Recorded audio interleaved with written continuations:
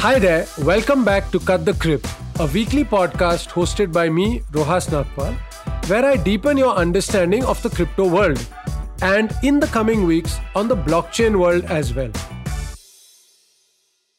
Now, while the focus of this podcast has been on crypto, whether it's cryptocurrency or crypto assets, we haven't really explored blockchain technology, how it works, the tech behind it, the use cases beyond cryptocurrency, and the most popular public blockchains out there.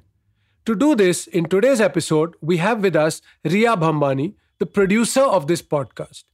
Riya joined us in February of this year when we did an episode on India's digital currency, the CBDC.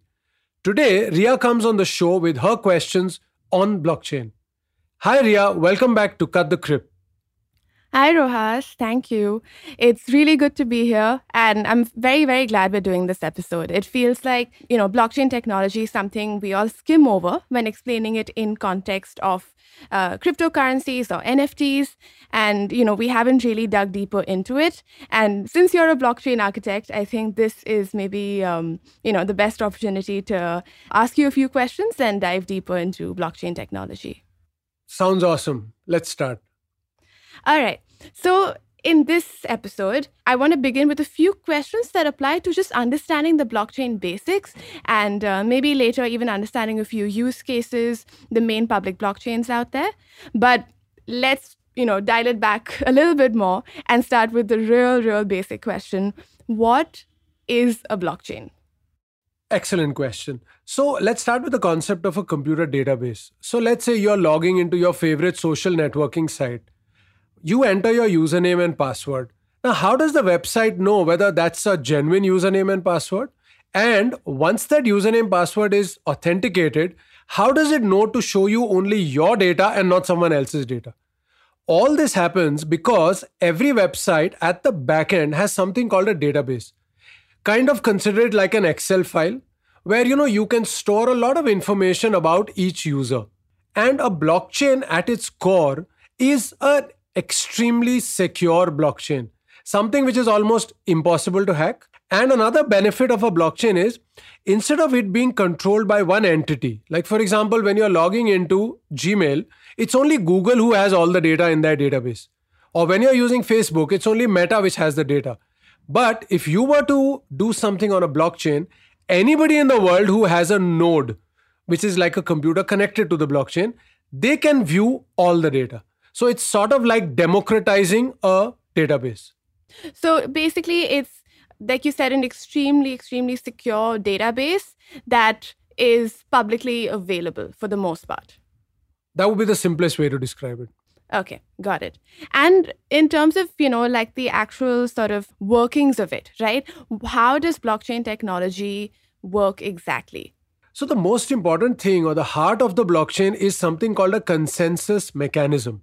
Because there is no single central body controlling the blockchain, and there are a bunch of anonymous people who are actually involved in it, how do they decide whether a particular transaction or data should go into the blockchain, whether it is authentic or not? That is something handled by a piece of technology called the consensus algorithm. And that's the most important thing. So, a lot of times people say that Bitcoin consumes a lot of energy. The reason is Bitcoin uses something called proof of work as a consensus mechanism. And that requires people called miners to run very powerful computers for very long amounts of time to solve a mathematical problem. And every time someone solves the mathematical problem, some data is put into the Bitcoin blockchain or some new Bitcoins are created. So consensus mechanism is at the core. And proof of work is the first one which Bitcoin started with. And today there are almost 100 different consensus models available. So Rohas, you mentioned proof of work, right? And I know there's also proof of stake blockchains. Can you explain the two and the differences between them a little bit more? Sure. So in a proof of work, like I said, there are miners who are running really powerful computers and consuming humongous amounts of electricity. And they have to solve a mathematical problem every few minutes. Then in proof of stake, things are a lot simpler. You buy the native crypto of the blockchain. And then because you own a certain amount of that crypto, you have a stake in the crypto. And that can be used as a way of doing a consensus mechanism. The real mechanics of it are very complex, but to put it in a very simple manner, because somebody owns a crypto, they are less likely to allow bad transactions to go in. Because if bad transaction goes in, that blockchain loses importance, people don't use it, and your crypto value goes down to zero.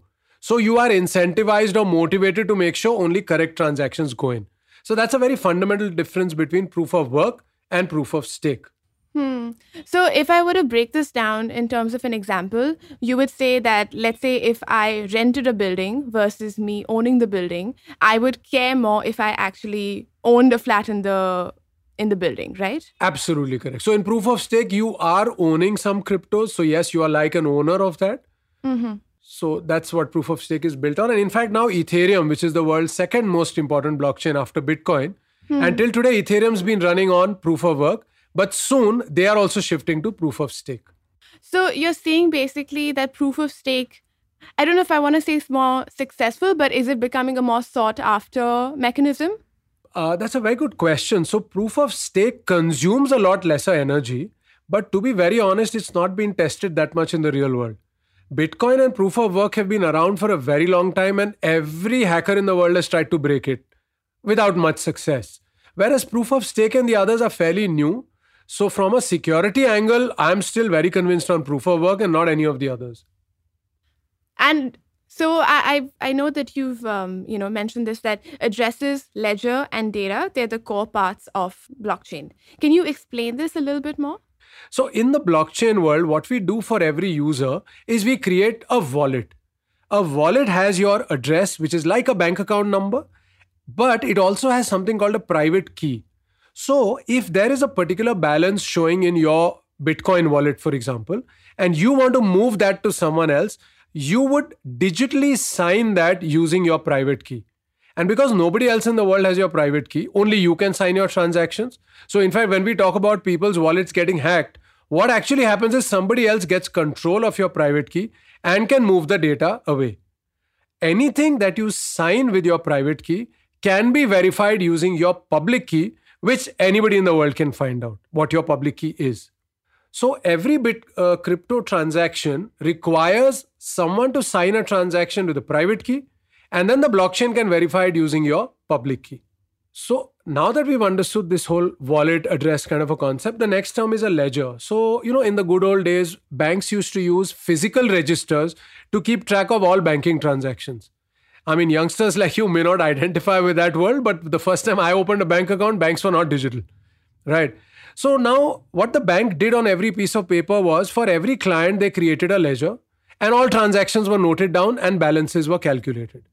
Now just imagine that same ledger is moved to the digital world, and that's what a blockchain really is, a database of transactions. So it's a ledger which anybody in the world can connect and see. But they don't know your name, but they can see all your transactions based on your address. So if somebody gets your address, they can see every transaction you have ever made on that particular blockchain. And you can put a little bit of data into the blockchain. So we usually call that as metadata, which is basically data about a transaction. Now, a lot of people have even put their love letters into the blockchain through data. So a tiny amount of data can be pushed to blockchains. Although the core still remains the ledger, the addresses, and then metadata is the third thing that comes in. Okay, got it. And what would you say are the different types of blockchains out there? So there are many ways to distinguish blockchains. I would say the simplest is a Bitcoin style blockchain versus an Ethereum style blockchain. So a Bitcoin style blockchain is built only for one single use case. So Bitcoin's use case is Bitcoin cryptocurrency, which can be used as a medium of exchange globally. Then there are the Ethereum style of blockchains where other people can come and create their own tokens and cryptos. So today on Ethereum, you have hundreds of thousands of different projects and cryptos running. So I would say that's the best way to distinguish blockchains. A single use case one versus a multiple use case one. And this is also probably why, even with NFTs, we're seeing that people are using it on the Ethereum blockchain, correct? You're absolutely correct. So I have another question. Now, on this show, from the start, we've always introduced you as a blockchain architect. But I'm curious, what does that really mean, according to you? Sure, that's an interesting question. So, like I said, there are hundreds of blockchain platforms out there. As a blockchain architect, one of my first jobs is that when a client explains the use case, I need to identify which is the best blockchain for that use case. That's the first thing. And once we've identified that, then I need to work with their team of developers and others to actually connect to that blockchain. So we do something called API integration. We select how many nodes we are going to run and how we are going to secure all that. So all that really comes into the purview of a blockchain architect's work. And we also look at securing the connections. Got it. Got it. So essentially, you're this, consultant who helps, your client connect basically to a blockchain and like you said, also identify the right one for their use case. Exactly. So like in a physical world, an architect of a building, for example, would prepare all the charts and the diagrams and the blueprints. And then there are other people who take that and make it a reality. It's kind of the same thing with a blockchain architect. We create that blueprint and then other teams implement that. Got it. Very interesting. All right. I sort of, hooked onto this. You mentioned in one of your, YouTube explainer videos that blockchain doesn't have a single point of failure. And I think this is something we've all heard as well, which is why people have gravitated toward it. But what does this really mean? Sure. So let's say you were running a website from a single server. If somebody tomorrow brings that server down, say by hacking, or something goes wrong, there's a technical glitch, your website won't be available. In the blockchain world, there are multiple nodes which have the exact same information. So if you want to bring down the blockchain, you have to bring down each and every node. And there could be thousands. And that is why we say blockchains don't have a single point of failure, because bringing down one or more nodes doesn't really impact. As long as there is even one node still running, the blockchain continues to run. Very interesting. And in let's say the Bitcoin blockchain, do we even know how many nodes are there? Yes, there are statistics available in real time where you can see the number of nodes, and there's a large number of nodes. They go into the thousands. So in fact, you may have heard of the word decentralization. So ideally, the more nodes that a blockchain has, and in fact, nodes run by different people, the more decentralized it is considered. Okay. So, I think this is something we've all understood at this point, but again, just to understand even deeper, what value, according to you, does cryptocurrency derive from blockchain? Sure. So like I mentioned to you, in blockchain, we have wallets, we have these private keys, every transaction is digitally signed, and it goes into a ledger which everyone can see. There is no other technology in the world which allows you to do this. So without blockchain, you can't have cryptocurrencies. That's how the piece fits in. Because otherwise, if you look at a bank account, you always have a central bank in every country, and then you have banks who handle everything. In the blockchain world, anybody and everybody can be part of the network. So blockchain is the only technology that as of today enables us to have cryptocurrencies. And how does this relate to the, digital currency, like India's future digital currency, right? Does it derive benefit from blockchain technology as well there? That's a good question, but no. Central bank digital currencies don't necessarily need the blockchain because it is not going to be an open ledger which anybody in the world can see. It is going to be run by the central bank of the country. It's going to be run only by that one entity. So in most cases, they probably won't even use a blockchain for CBDCs. What is the relation of NFTs to blockchain? Sure. So I don't usually like to use the word cryptocurrency because all cryptos are not currencies. Some of them function as currencies, some function as utility coins. So similarly, NFTs or non-fungible tokens are just another type of crypto asset. The difference is that in a cryptocurrency, for example, in Bitcoin, there are say 21 million of them, and each of them is kind of identical to each other. One Bitcoin is equal to the second Bitcoin. But in an NFT, we talk about tokenizing things like digital art, where each piece of art is unique, different from the other. So it's called a non-fungible token. But as far as the blockchain is considered, it's just another asset. What, according to you, are the top public blockchains currently? Sure. So as a blockchain architect, I have to keep track of many, many blockchains. But I would say the most popular ones today and for the future would be Ethereum, Binance Smart Chain, Polkadot, Celo, and Solana. I think these are the ones that are going to probably be even more important in the future. And of course, if I was to choose just one, I would say Ethereum. So, I read a very interesting article, and this was about the use of blockchain beyond cryptocurrency, right? And it made the case that blockchain would also become very valuable in our supply chains. Is that a good use case according to you? I'm kind of on the fence on that one. It depends on what you're trying to do. If you're just putting information from IoT or Internet of Things sensors and putting that into the blockchain and tracking the flow of goods, it may be a good blockchain use case. But we have to remember, blockchains are not made for handling huge amounts of data. And the real use case of blockchain always remains smart assets. Whether you call them NFTs or cryptocurrencies, as long as the smart asset is at the heart of your use case, then it's a good blockchain use case. So, like if someone says, I want to put land records on the blockchain, well, the blockchain won't be able to handle that amount of data. And it's not really meant to do that. So, we must always keep that in mind. Not too much data and always have a smart asset at the heart. Do you think that that's going to change in the future, given that people are expressing interest in blockchain for these use cases outside smart assets? No, what they'll have to do is they'll have to store the data off-chain.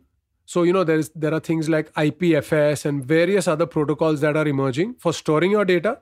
So the blockchain would still continue to handle the assets and have a link to this off-chain data. But large amounts of data, I don't see them ever going onto the blockchain. Very interesting. So you mentioned, and basically you said any sort of smart asset is a good use case, right, for the blockchain. Can you give a few specific examples? Sure. So when we talk about NFTs, right, and in fact, even in NFTs, we talk about collectible postage stamps which some countries are issuing. So along with that physical postage stamp, there's a small code there which you can scan and immediately see the digital twin of that postage stamp, which is running as a smart asset on a blockchain. And then you can actually sell the digital twin very easily. So that's an exceptionally good use case. It combines the physical world along with the digital world. Then cryptocurrencies in themselves, when used as a medium of exchange or for global payments, that's a good use case again, right? So when we talk about the metaverse. Now, anytime that in the metaverse you want to buy something like maybe a new pair of sneakers, those are going to be NFTs which you have to import into the metaverse. Again, good use case. Or, you have these games where the more you play, you earn NFTs which you can sell. And those NFTs could relate to characters in the game, weapons you could use, even extra lives in the game. Again, good use case of blockchain. And if we were to go in the other direction, you would, I think, say that, using blockchain for data storage, that would probably be a bad That's a use bad case. use case. Yeah. That's a bad use case. Which would be, again, I guess, in the case of supply chains, to some extent at least. That's correct. I have one question, which is, again, a more very, very basic one, in fact. How did blockchain come about? What's its history? Sure. So, contrary to what people believe, blockchain actually is not a very new thing. It is built upon three technologies which have been around for a really long time. In fact, some from the 70s.